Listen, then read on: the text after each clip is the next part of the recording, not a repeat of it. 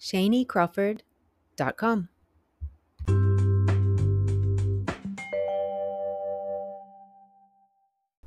Can a night person become a morning person?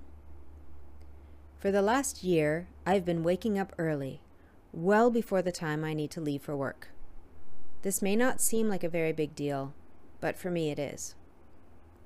For the first 50 years of my life, I considered myself to be a night person.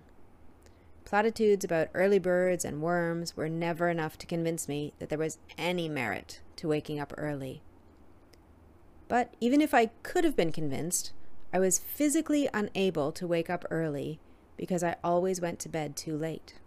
That was the main problem. I went to bed too late because I could never stop doing what I was doing. Whatever it is that I was doing, I wanted to keep doing. I've come to understand this part of my character as my internal addict. I also refer to it as my innate inertia. Newton's first law of inertia says that objects in motion stay in motion unless acted on by an external force. If I was doing something, like watching TV, working on something, reading a book, it didn't matter what it was, I wanted to do that forever. And I could not find a way to get myself to stop doing whatever that was and go to bed. This resulted in me staying up until very unreasonable times, always past midnight. So if I had to be at work by 8 a.m., there was never a chance that I would get 8 hours of sleep.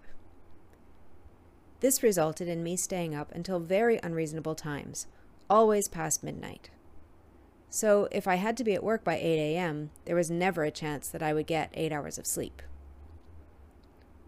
What changed for me is that I've been reckoning with that inner addict who is never satisfied over the past year. Where does that lack of satiety come from? And how does it serve me? I don't know where it comes from, and it does not serve me well under most circumstances. Sometimes my inertia can be like a superpower that will get me to start and complete massive projects in one sitting, literally without getting up. But other times it will glue me to my phone or Netflix for more hours than I care to admit. For the past year, however, I have been learning as much as I can about addiction. Two things brought me to this point. Number one, the understanding that I am addicted to food. And yes, that's a thing. And number two, a late night, as in 2 a.m., internet search for, in quotes, help for food addiction on August 12th, 2021. Getting my addiction under control has had an enormous impact on the rest of my life.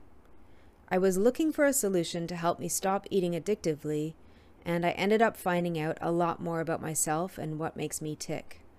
And it has helped me to become a morning person without even really trying.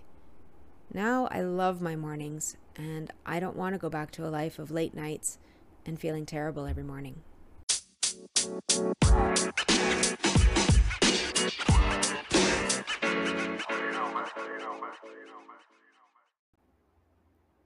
ShaneCrawford.com